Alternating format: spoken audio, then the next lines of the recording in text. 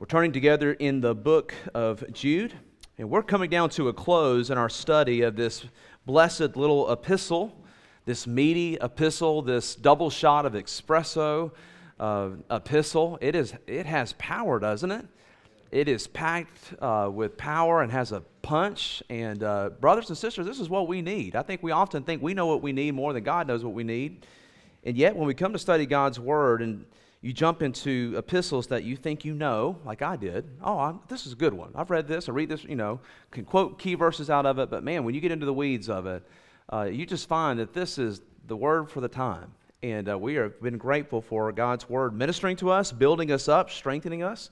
And now we come to Jude 20 through 23. The title of our message this evening is The Believer's Strategy for Apostate Times. The Believer's Strategy for Apostate Times, Part 2 here this evening. So let's jump into the Word of God, beginning there in verse 20. Jude writes, he says, "But you, beloved, be building yourselves up on your most holy faith." How do we do that, Jude? Well, praying in the Holy Spirit. Keep yourselves in the love of God, looking for the mercy of our Lord Jesus Christ unto eternal life. And on some, have compassion, making a distinction, making a difference. But others, save with fear, pulling them out of the fire, hating even the garment that is defiled by the flesh. This is the word of the Lord. As we've seen in this epistle, Jude loves the use of threes. In one sense, you could say Jude is the original three-point in a poem preacher as he pulls in extra biblical literature, as he outlines his thoughts and his thinking. He's very organized, but particularly in his use of triads or the use of threes. Now, we've taken note of that multiple times in this study, but we'll begin there again to lay the context this evening. As we look into this epistle, we see that Jude is moved from, in verses 17 down through verse 20, or verses 16 down through verse 20, the final things that he has to say regarding the apostates that are within the church or to be on guard against the church. And he moves from their example to now he shifts his focus to the personal example, to the church that he's trying to strengthen, us by extension here this evening. He moves from the apostates to us, the church, and then he'll move his focus to those that we need to be ministering to. But also in verses 19 and 20, in this introductory section that we noticed last week, we see that in his description, in his closing description of who these individuals are, we see the negative of what they are, and then he gives us the positive of what we are to be. So by way of introduction, notice there with me, he says in verse 19, he says, they are tearing down. This is the fruit of apostates. Or, another way of saying it is they cause divisions. But notice how he gives us the positive. He doesn't just say, don't do that. He gives us the negative example, but in verse 20 he says, but you be building up. You be building up yourselves. Second negative example he gives, in recent verses that we've looked at, is they are sensual persons, verse 19, worldly minded. But you be, what is it that we are to be? We are to be heavenly minded, verse 21, looking, watching for the Lord Jesus. Third negative example that he gives, verse 19, they are devoid of the Spirit, but you be praying in the Holy Spirit. So here Jude moves for the first time in the whole epistle from an outward focus of be careful, be on guard, to really equipping the church to be prepared for self-examination, but also how to live in these apostate times, how to cultivate the fruit of the Spirit, how to walk in the power of the Spirit. So he's negatively told them what to avoid. Now he positively tells them what to do. Now last week we touched on this. Who's the audience? Again, notice verse 20. He says, but you, beloved. This is his transition purpose statement. But you, beloved. Who is the beloved? Yes, this is the term that we use for relationships and family. This is those in verse 2 that he says, I desire to write to you, I'm writing to you, the called, the sanctified by God the Father, and preserved, those who are preserved in Christ Jesus. Now he points us to the believer's diligence. Point number one, the believer's diligence. Jude now calls them to action. This action continues what he's given them in verse 3. Remember, he has already called them to earnestly contend for the faith. Now, what we find in verse 3 and what we find in our text tonight is what that looks like. What does it look like to earnestly contend for the faith? Well, here's one practical application as we seek to counsel, reach out to those who've been affected by those false teachers. Here, as we look into the diligence that we're called to pursue, we have 4 words that begin with the letter P that we're kind of framing our thoughts around. How is the believer's diligence to be worked out? How does Jude specify it? Well, here in verse 20, we see the word progressing. We are to be progressing. Notice what he says, verse 20. But you, church, beloved, you, those who are called, sanctified, will be glorified one day. You, beloved, building yourselves up on your most holy faith. It's here in this discipline, you could say, of progressing, that he introduces the first virtue, which is faith. Now, in the New Testament, we find again and again that there are different metaphors that are given to describe the church, the body of Christ. Let me give you 3, for example. If you remember back on our stewardship night, our church annual meeting night, we touched on this. Just to pick 3 of the metaphors that are used to describe the church is, number 1, a building, the vine, and the third one is the body. With each one of these, just these 3 random metaphors, we can apply it into an individual aspect of what Jude is calling us to do, and also a corporate aspect. Literally, what he says here in verse 20, be building yourselves up on the foundation, or also upon a foundation that has already begun. Picking up on Paul's language, Ephesians 2:20, where he tells us, now therefore you are no longer strangers or aliens or foreigners, but you, brothers and sisters, you are fellow citizens with the saints and members, notice here, another metaphor, of the household of God. You have been built on the foundation of the apostles and prophets, Jesus Christ himself, being the chief cornerstone, in whom the whole building being fitted together grows into a holy temple in the Lord, in whom you are also being built together for a dwelling place of God in the Spirit. So we're to be building ourselves up. In one sense, you could say in sanctification, we are a project under completion. Pardon our progress. The Holy Spirit is working in us. We're not all that we should be, but thank God we are not who we once were. And so as Christians, we are to be growing, or follow our point here tonight, we're to be progressing. Friend, are you progressing in the things of the Lord? Are you growing in grace? Are you building upon? Literally, be building upon the foundation that has already begun. That foundation is the apostles' doctrine and the cornerstone that is Christ Jesus our Lord. We saw 2 Timothy 2:15. Paul tells Timothy, be diligent to present yourself, or study, Timothy, to be approved to God, a worker who does not need to be ashamed, rightly dividing the word of truth. By way of practical application, friend, are we able to know, take up the sword of the Spirit, progress in the things of God, and rightly divide the word of truth? Peter describes it like this, 1 Peter 2:2, as newborn babes, desire the pure milk of the word, that you may grow thereby, if indeed you have tasted that the Lord is gracious. So a building metaphor, be building, be growing, be progressing. Second metaphor, just by way of an aside, we can put into here, is that of the vine. How does a vine flourish? A vine must be cultivated. A vine must be watered. A vine bears fruit, doesn't it? So we see that as a metaphor for the church. Also that of the body. Man shall not live by bread, physical bread alone. We were eating bread last night and having a dinner. I love bread.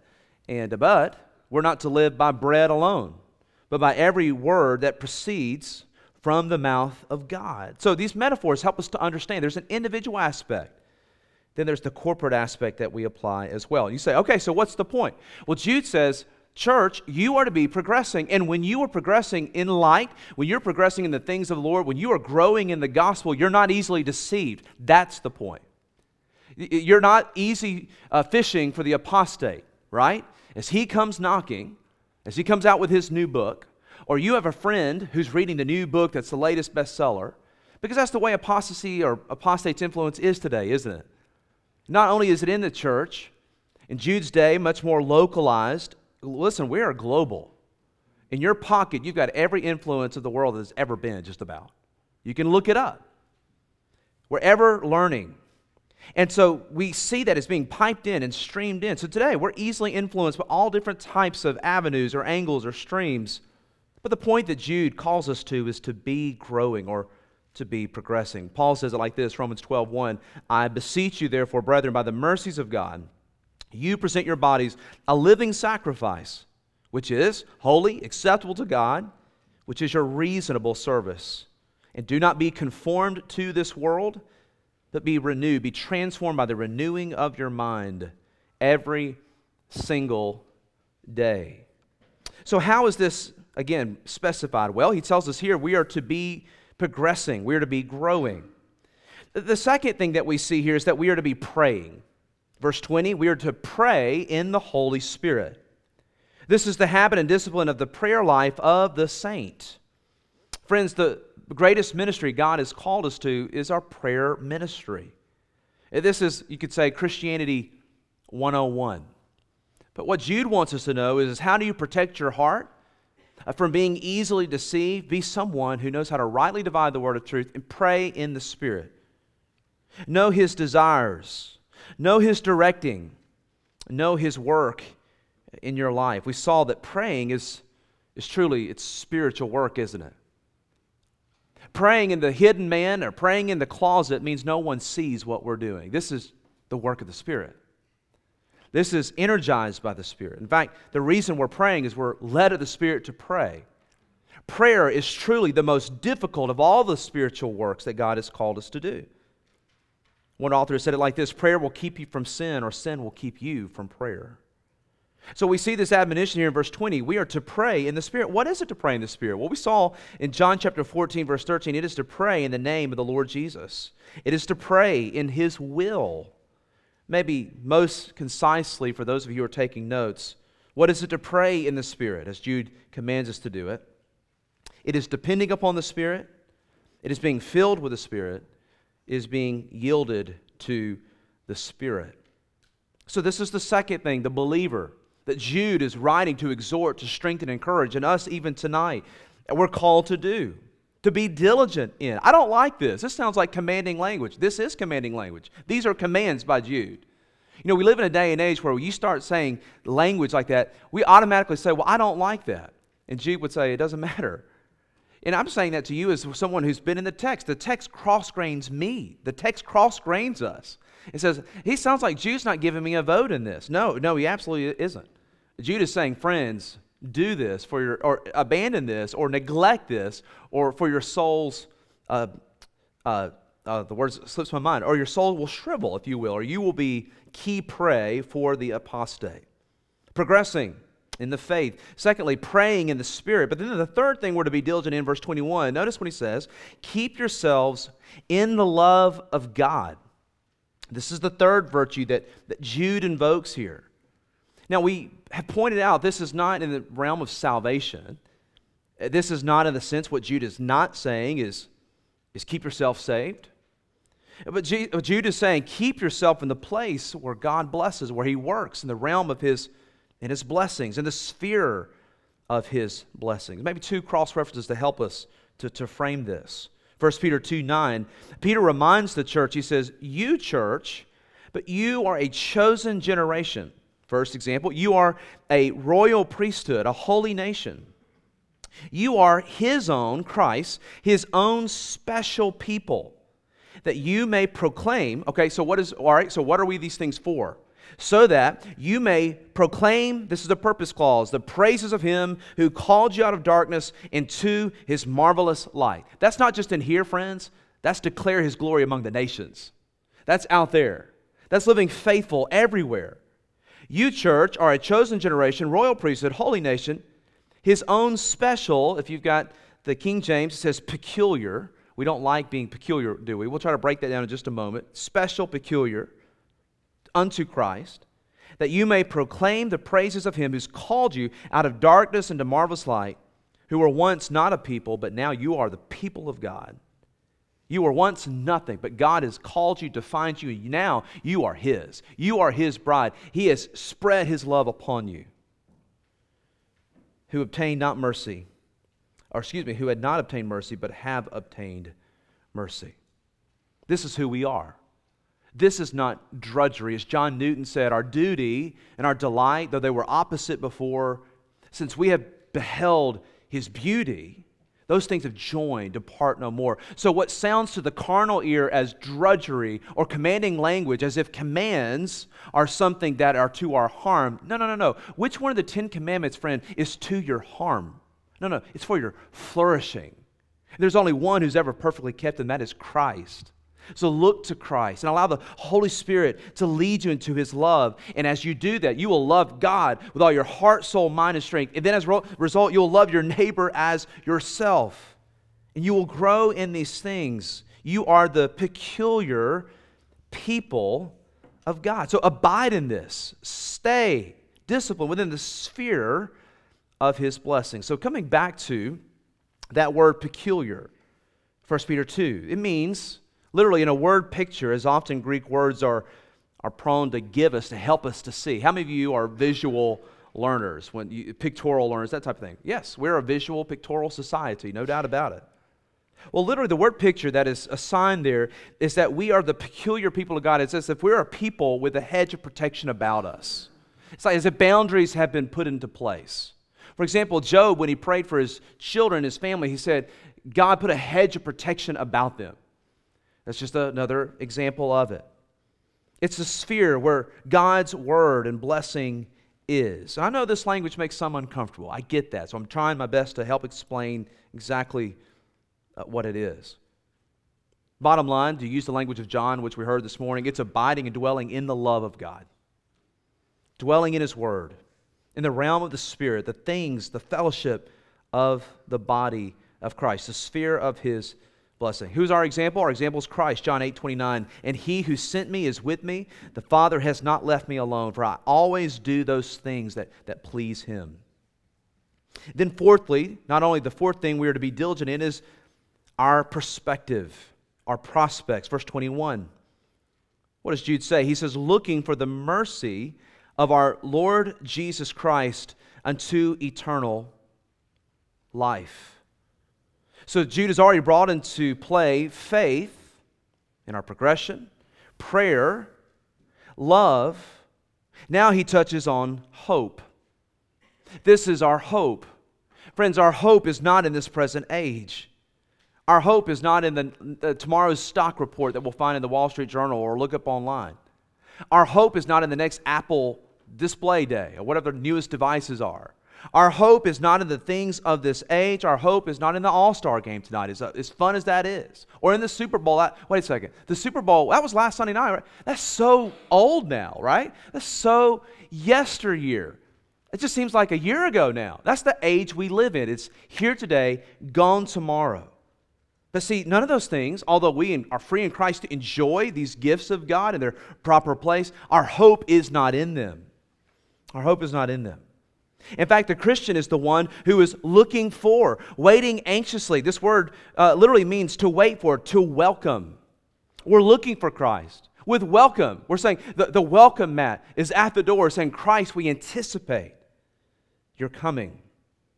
And we do this by being watchful. In fact, the New Testament closes with the phrase, I want to make sure I quote it directly, the last verses of the book of Revelation. Literally, the last words of the Scriptures are, he who testifies to these things says, surely I'm coming quickly. Even so, come, Lord Jesus.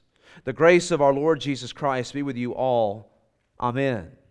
The spirit of the Christian is this, even so, come, Lord Jesus. Lord, today could be the day. Now, I do want to take a moment to unpack some things of what this means practically for us. For example, Paul says, 1 Corinthians 16:13, be watchful, stand fast in the faith, be brave, be strong. Let all that you do be done in love. And these rapid-fire commands that Paul gives, 1 Corinthians 16, notice the very first one is to watch. Continual present. Be watchful. Matthew 24:44, Jesus says, therefore you also be ready. What does it mean to be watchful? It means to be ready.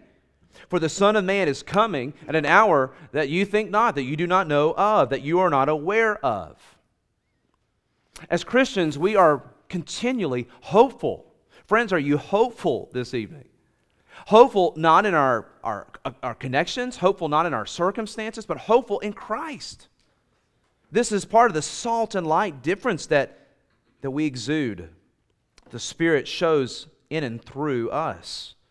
We live with eternity in view, eagerly anticipating the Lord's return. In fact, you could say this is the great backdrop by which everything else is framed. Paul says this in Philippians chapter 3, verse 20. He says, "For our citizenship is in heaven, from which we also eagerly wait for the Savior, the Lord Jesus Christ, who will transform our lowly body so that it may be conformed to His glorious body, according to the working by which even He is able to subdue all things to Himself." So have you ever heard the phrase, you know, that those saints down there at Grace Church are too heavenly minded to be any earthly good? You ever heard that? Have you? I've heard it. So I'm afraid when we hear texts like this, the commands to be watchful, to live with eternity in view, we hear things like this to check out. We hear things like, well, what is that? What's the practicality of that? Are we just like looking up? Well, it does include that. But because we anticipate the Lord's return, there is practical action that we are called to in the here and now. Just to begin very succinctly, it's the Great Commission. That the King is coming. Friends, go declare His glory among the nations. Make disciples. Glorify the King by adding to the body of Christ. But I want to get even more practical than that. If you're listening carefully this morning, turn with me to 1 Peter 4, verse 7. This was the second scripture reading that Mike, I believe it was, read for us. But Peter gives us some practical application as we think about this calling that we're called to do. Progressing in faith, praying in the Spirit, having a position of love, a perspective that looks unto Jesus, the author and the finisher of our faith. Well, what does that mean for tomorrow morning? Let's get very practical. What does that mean for you tomorrow morning and then Tuesday morning after that? Well, Peter helps us give light. He says, 1 Peter 4:7, he says, "But the end of all things is at hand." So hold on a second. Just notice the perspective of the first century. They anticipated Christ's return in their own lifetimes, right? So with His ascension and His resurrection, the end times are here. So that is their perspective. And yet, here we are 2,000 years later, and yet we have the same urgency, the same tenor, the same edge in our perspective. He says, "But the end of all things is at hand." So what? Okay, Peter, what do we do? "Therefore, be serious, sober, and watchful in your prayers. And above all things, have fervent love for one another. For love will cover a multitude of sins." So what does it mean to be heavenly minded? Is there any earthly good? Oh, absolutely. Pray for the lost. Pray for those that you love who are away from Christ. This is what it looks like. Notice what else he says. "Be hospitable to one another without grumbling." Brandon exhorted us this morning in that, right? What a great word. Not just with those who look like us, not just those who we have things in common with, not just to the saved, but to the lost, to our neighbors. May the Lord use us in this 21st century world to be anticipating the return of Christ. And because of that, these things are fruit that we manifest. "Be hospitable to one another without grumbling. As each one has received a gift, minister it to one another, to the body, as good stewards of the manifold grace of God." He goes on to give further exhortation. This is what it looks like. And he goes on to say, "Christ, to whom belong the glory and dominion and power forever and ever. Amen." So yes, with our perspective that the return of Christ is imminent, we are called to grow in these things, to live quiet and peaceable lives. Be it lives that make a difference, friends. We can become, so inoculated, so insulated from anything that's messy or anything that's uncomfortable, and yet this is our calling. This is what we're called to do. Can we just be honest here for a moment? We will never want this. And the struggle of our heart is at times where we feel the conviction of the Holy Spirit when we're immersed in this world. We are like those running the race described in Hebrews chapter 12. We're running the race with baggage. We're running the race with encumbrances. We're running the race like Lot's wife with one eye looking forward, and yet we keep we keep looking back. We think, here's what we think. We think we're missing out. And so the calling for us is to not be focused in this present age, but to be watchful. And friends, when you do that, you will truly enjoy this broken world, as broken as it is, this Genesis 3 world. It can still be enjoyed unto the greater glory of God, but yet these things are not ultimate. We're not living for the next whatever. We are living for the Lord Jesus Christ and enjoying all of His marvelous, wonderful gifts that James describes.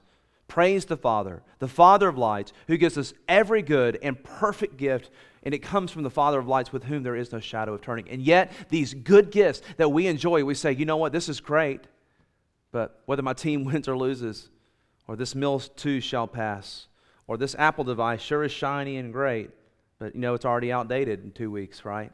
These things are great, but they don't have my heart.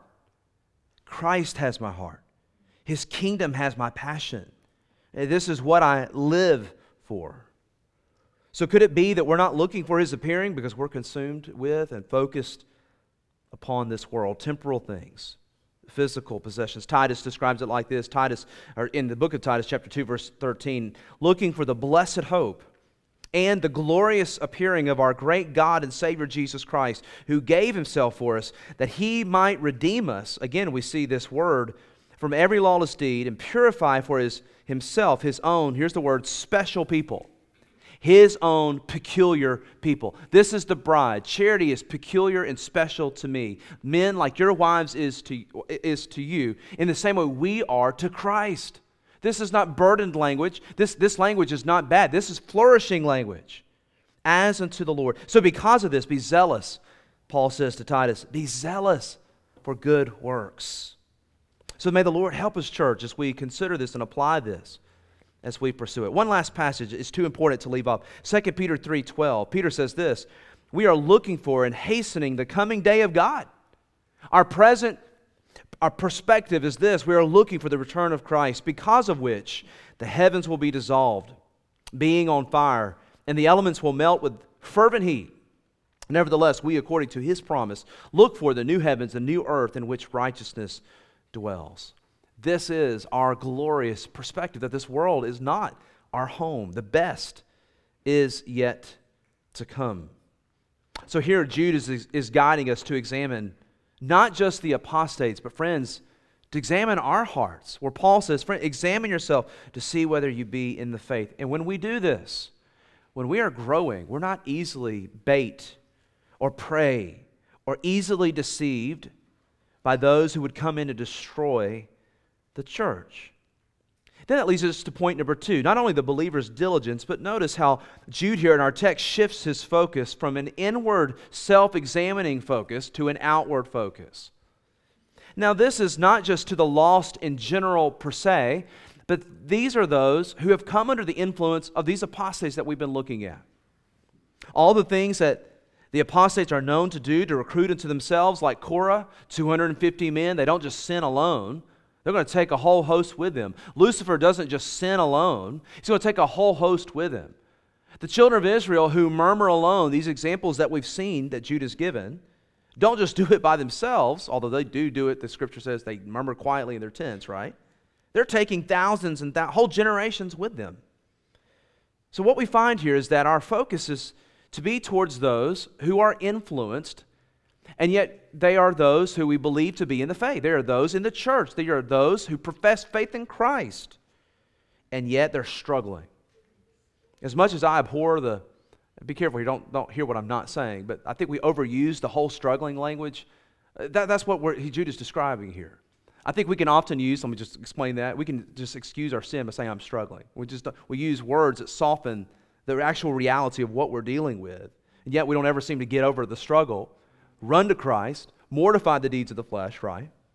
So what we have here is those who truly have come under the influence of false teachers, philosophies, teaching. Here Jude counsels the church and gives practical directions for ministry and counseling. He gives recognition to the fact that there are people in the church, there may be people next to you in the pew tonight who have been influenced by a book or a podcast or a YouTube influencer, who knows what in our day and age, or just a friend, someone they work with, He says, hey, have you read this? Have you heard this teacher's teaching? He's known for this particular type of teaching. And they begin to, and it's aberrant theology, or it's something that is counter to the gospel. And there are people all around us, in our homes, in our families, in our friend groups, who are affected by and influenced by corrupting influence. Just to put it bottom line, corrupting influence. My family and I was dragged kicking and screaming into Hobby Lobby this week. And Hobby Lobby, I realized, has a book section. And I'm a book guy, so if there's books there, I'm looking at it. And I'm telling you, as I walk up, I'm looking at the book section of Hobby Lobby, not all of it. I mean, don't get me wrong. I'm just like, everything there is just like, oh my word. You could just, you could say, wow, I don't know about that. I'm not sure about that. Oh, that sounds good. But as you get into it, you begin to look through it, you're just thinking, oh, ow, not good, not good. So we have to be aware. And yet all around us, things are popular simply because they're popular, simply because they're trending. And that's why Jude calls us back to self-examination. Grow in the truth and the faith. And when you know the truth, you can disciple yourself. You can lead yourself as the Holy Spirit leads you, as you're with the body of Christ. You're not those who are going to be easily deceived. Now here, Jude gives us another triad, another grouping of three. Again, this is his theme. And it's fun to teach through Jude because he's organized and it helps you follow him very quickly. So there's more than one kind of person who's influenced by these teachers. First, we see in verse 22, those that we're to have compassion towards. Secondly, those we're to have concern regarding. And then, better distinguished in the New American Standard than what we have in our New King James here this evening, the distinctions of the three groupings is a little bit more clear. But those that we're to be very cautious as we interact with them. So the first one there, as we focus towards others, the word compassion, verse 22. Notice what he says. He says, and some, there are those in the church, and some have compassion towards. Have compassion towards them, making a distinction. Have mercy with some. So this first group, he goes from lighter to more serious. These are those who've come within the sphere, if you're looking at influence in the sense of a concentric circle, they've come just inside the sphere of a false teacher's teaching or apostate's teaching. They're mulling the message, you could say. They're saying, is this a revival, as we've seen a lot about this week, right, on social media? It's the honest question, like, what is this? Is this? Well, I think the bent of all of our hearts should be, my goodness, we pray for revival, don't we? I sure hope it is. So I'm not going down that track, but let me just remind all of us, before there's a spirit of consternation, this is what we pray for, right? We do desire revival, right? Certainly we do. Now, I would admit to you, I have some cautions. I was a basketball player on Asbury's campus many years ago, played on there, went to their book campus. I could tell you some of my own experiences of being on campus. I can tell you the experience of others, but friends, quite frankly, I'm not there. And I can tell you what I think, but that's all it is. It's simply my opinion. But I'll say simply this. You have people asking the questions. What is this? Is this genuine revival? So it's that type of thing. The question of what's going on in the current vernacular, what's going on in circles, what is trending? Have you heard this message by this very influential speaker? He speaks to thousands. It's unique. And here's the thing, it's new. Okay? When we hear that language, our concern should go up. I'm careful to use the word discernment because there's many people who call themselves discerners, and quite frankly, they just tear down the church. Discernment, although we're called to it and the Spirit gives it as He leads us into truth, criticism is not a fruit of the Spirit. So there's a key distinction between simply being critical and yet having the discerning work of the Spirit as He leads us into truth and teaches us and shows us Christ. So we want to be careful. There are those who say, hey, this new book is this, and it's great. My friend, all people are reading it. It was gifted to me. As you begin to get into it, you realize, I've never heard this before. Is this sound? Is this accurate? So they're just simply asking the question. So they come to you. They know that you're a serious student of God's Word. They know that you profess faith in Christ. And friend, that's why you need to be progressing in the faith. That's why you need to be growing in the things of God. Corporately, being fed, but also personally. Men, you need to be leading your homes, praying with your family, your wives and children, leading them in the truth, shepherding your homes, and leading in the ways that God has given you so that you can shepherd and protect your wives and your children as they navigate this world and oftentimes these contexts. So how do we handle them? We shepherd them, as Jude says, kindly. We have compassion upon them. Our response to them is, oh my goodness, you don't know your Bible? It's not a sense of derision. For example, it's the Spirit of God in James 1. Going back to James 1, we're not going to turn there, but where we come to God and we ask for wisdom. Notice there, we're asking God a question. God, I have a question for you. How does God interact with us as His children? He does not chide us. He does not deride us. He gives to all men liberally when we ask in faith, when we come to Him as His children. So these are those who are on they're on the outer edge. They simply have come into contact with false doctrine or truth. And they listen, oftentimes I think we don't give people credit for the fact that they're coming to you. So instead of you tearing them down, honor the fact that they're coming to you, church. Your friends come to you knowing that you go to a sound church or that you walk with God. You have a faithful presence, a faithful witness. Recognize that. But lest you get off track, you take them to the Word of God. You say, well, here's what God's Word says. Oh, yeah, I hear you. Okay, yeah. Well, if I haven't read that book or I haven't heard that message, but I do know what God's Word says. And friends, that's all you need to know. In a world where there is more influences and resources and clips and books than you could ever touch in your lifetime, let me just remind all of us, the only thing you need to know is this right here. And if you know this, you can navigate everything else. Everything else is in addition to this right here. Let this be your marrow. Let this be your food. Let this be your meat. Know the razor edge of God's truth, and you will know how to counsel and to have compassion, as Jude calls us here in verse 22. So we're not mocking them. Have you ever been around someone like that? They're constantly a cynic. They're constantly a sarcastic person. There is use for sarcasm, don't get me wrong. But this is the person who's always mocking. To the person who would come needing counsel and leading, they simply cut them down and make them regret ever asking. So we teach them, point them to the Word of God, point them to sound doctrine. We interact with them in a gentle manner. We meet people where they're at. Sometimes you say, well, how do I know? I've been in conversations at times where someone says, wait a second, you're, and they're accusing you of being emotional. You say, I'm just meeting you where you're at. Someone who's on a level 10 wants to be on a level 10, but they don't want you to be on a level 10. So when you meet them where they're at, all of a sudden they want to begin lecturing you on how you're interacting with them. So the bottom line is oftentimes you say, how do I know who to have compassion on? You can tell. The Spirit will lead you in the truth. You deal with them kindly. You shepherd these lambs that are God's children, and you meet them where they're at. You counsel them with the Scriptures. You give them counsel and affirmation, and you pray with them. And then you say, all right, I need to meet with this individual. These type of people are shallow. They're young in their faith, and they need to grow in the things of the Lord. So, hey, as we talked about in our Sunday school class this morning, here's a circumstantial opportunity. Hey, let's meet. Hey, let's start meeting on Mondays for coffee, and we can study God's Word together. And we'll study this together, and we'll walk through the Scriptures, and I want to help you here. These are those that we have compassion upon and with. Secondly, the second sphere, verse 23, are those that we have concern regarding. There are those that we express concern towards. Verse 23 says, but others save with fear, pulling them out of the fire.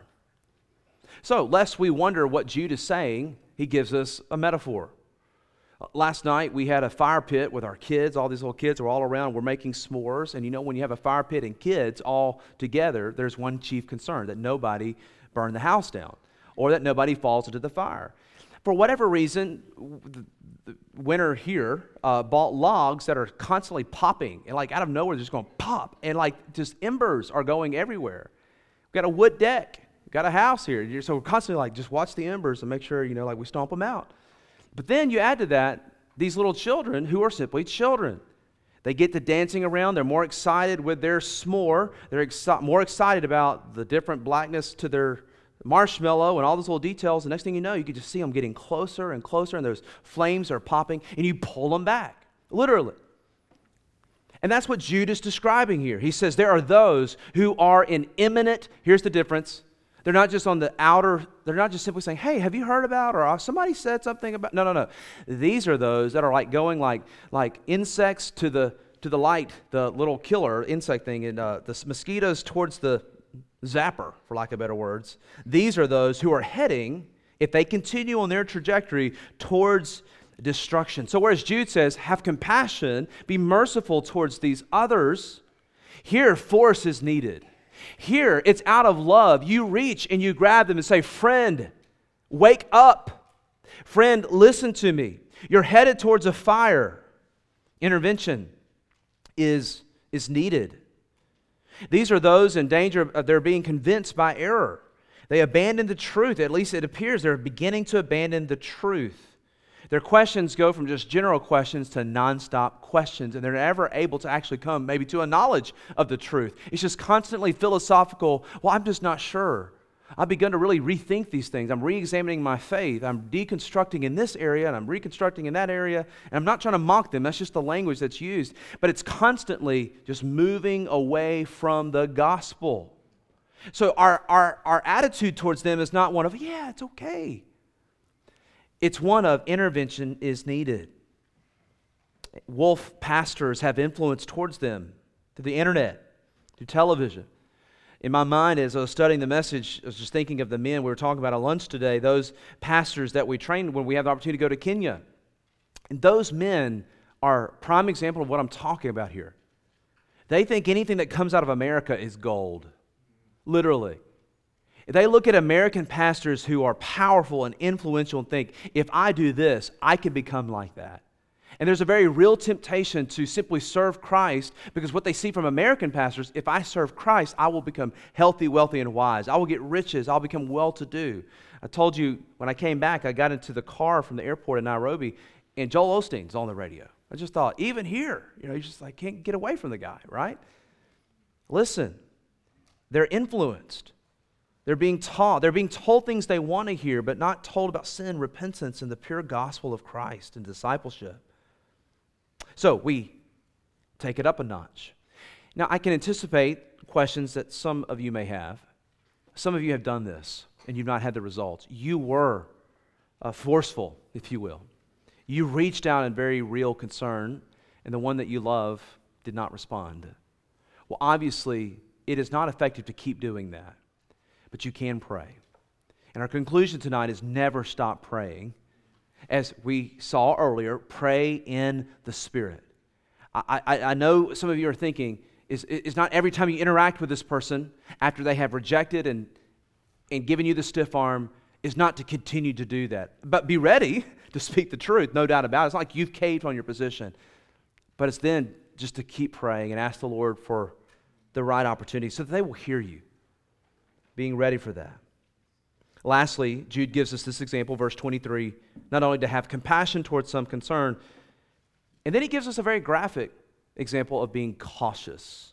Cautious. Verse 23, he says, hating even the garment that is defiled by the flesh. And again, this is better distinguished, the three divisions in other translations than the one we're using here tonight in the New King James. This is a third category, I believe. Jude has used triads all throughout the whole book. So I believe he's making three distinct groupings here. In this last group, the idea is be cautious. Well, what does he mean by that? Well, he uses this unusual language. This third group is a group that has been most affected. In fact, this is someone who has been defiled. They've been brought into false doctrine, and they have given themselves over to false doctrine. There's not just concerns and questions, there's one of full abandonment to it. They have accepted the error, and because they have accepted the error, they are defiled, and they are brazen in their defilement. And so Jude says, for these, we can still desire their rescue, but be cautious. Notice what he says there in verse 23, with fear. Notice with this caution, there is an aspect of how we are to do it. Have respect, notice here, for the sin or the teaching that is at play. Make sure that you're not being dragged down into the very sin. Just to give an aside, if you've struggled with drugs and God's saved you out of that, as you're newly delivered from that, it may not be best for you to go hang out with those same friends right now to try to reach them for Christ. Just to give a random aside, and maybe it's not the best illustration, because if you're not careful, you will be pulled back into the very sin that you're trying to save them from. So friends, I was going to tell you, this is not necessarily easy to preach. Some of you are looking at me like, well, you're not necessarily making this clear. Well, friends, I'm trying my best to make these distinctions. But quite frankly, as I studied, this is not always what we want to hear. We want something easier than that. Just tell me the quick 1, 2, 3, because that's everything we hear today.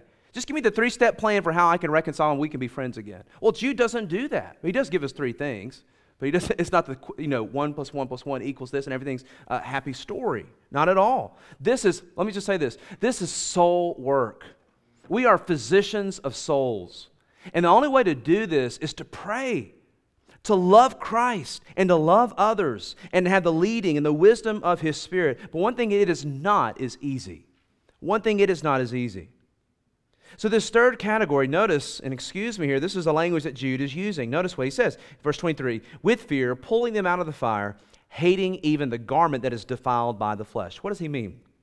What is he talking about? Well, the word for garment here is not a tunic, as was worn in the first century world, a robe or an outer tunic.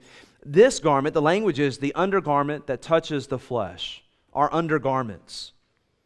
The next word that we hear, it is the garment that touches the skin, but the language that he's using, hating even the garment that is defiled by the flesh, this word defiled literally means stained. If you're using the NAS or LSB, it just says that word. It literally those that are stained. So this word is excrement, waste. So what Jude is saying is garments stained by the flesh, garments that have been soiled. And he's saying this is like that.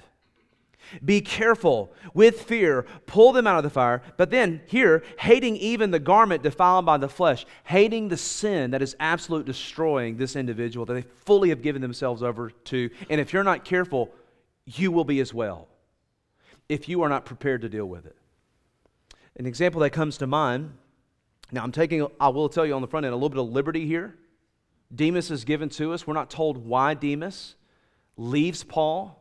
But maybe just to give you a practical biblical illustration, Paul says, maybe one of his more lonely moments in ministry, Paul says, all have abandoned me, even Demas, who has loved this present age.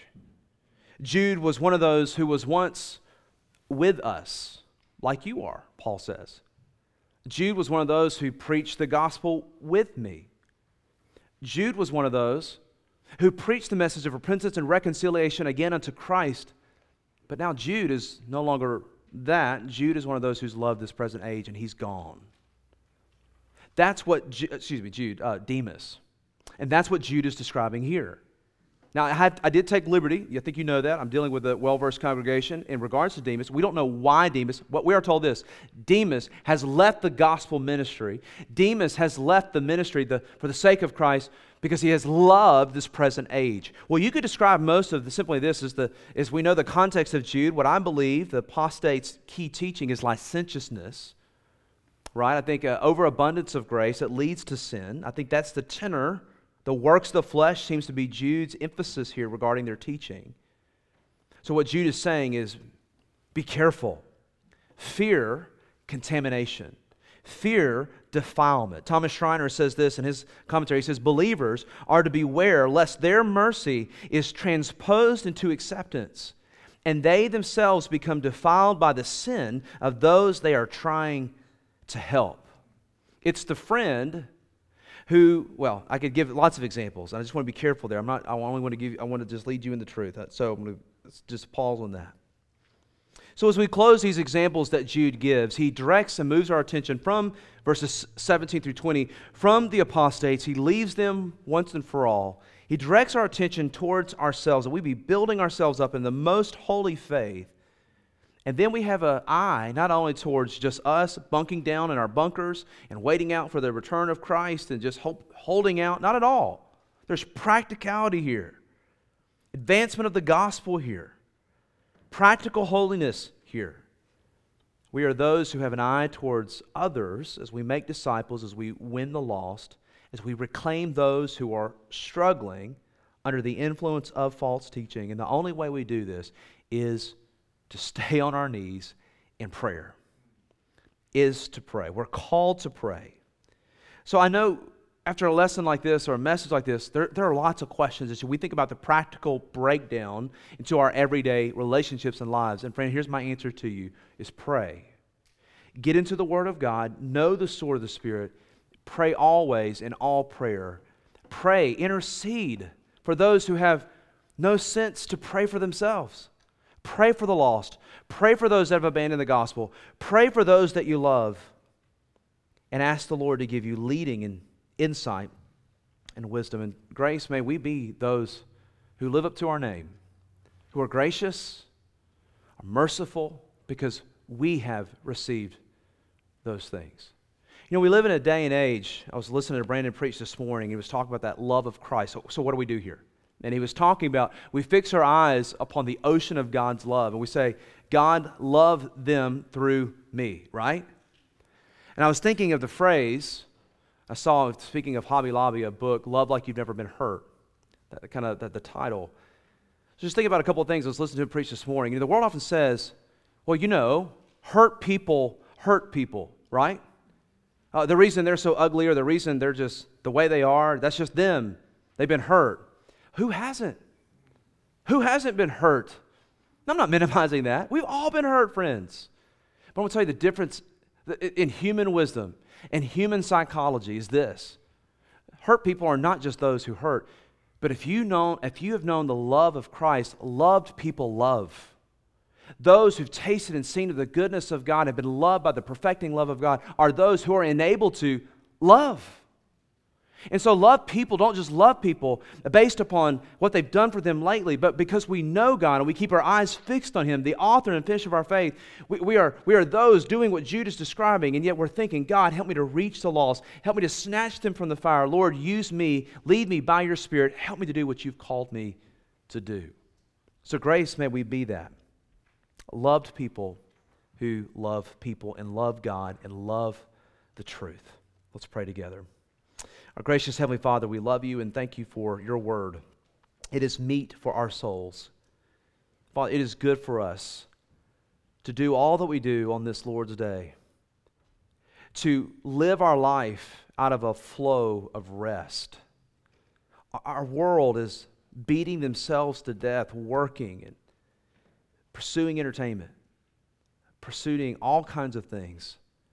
And Father, we thank you for what this day does for us, as it is the Lord's Day. It is the first day. We set it apart unto you to be used by you, to be fed your truth, and yet to go into our week this week refreshed and strengthened, fulfilled, reminded, rebuked, on our knees saying, God, help me, forgive me of my sin. Use me afresh and anew, O God, for your glory. Life is short. Father, would you use us as Grace leaves now this place? Would you take us, Father, as we go forth in your name? Would you help us to have compassion, making a difference? It's in your precious name that we pray. Amen.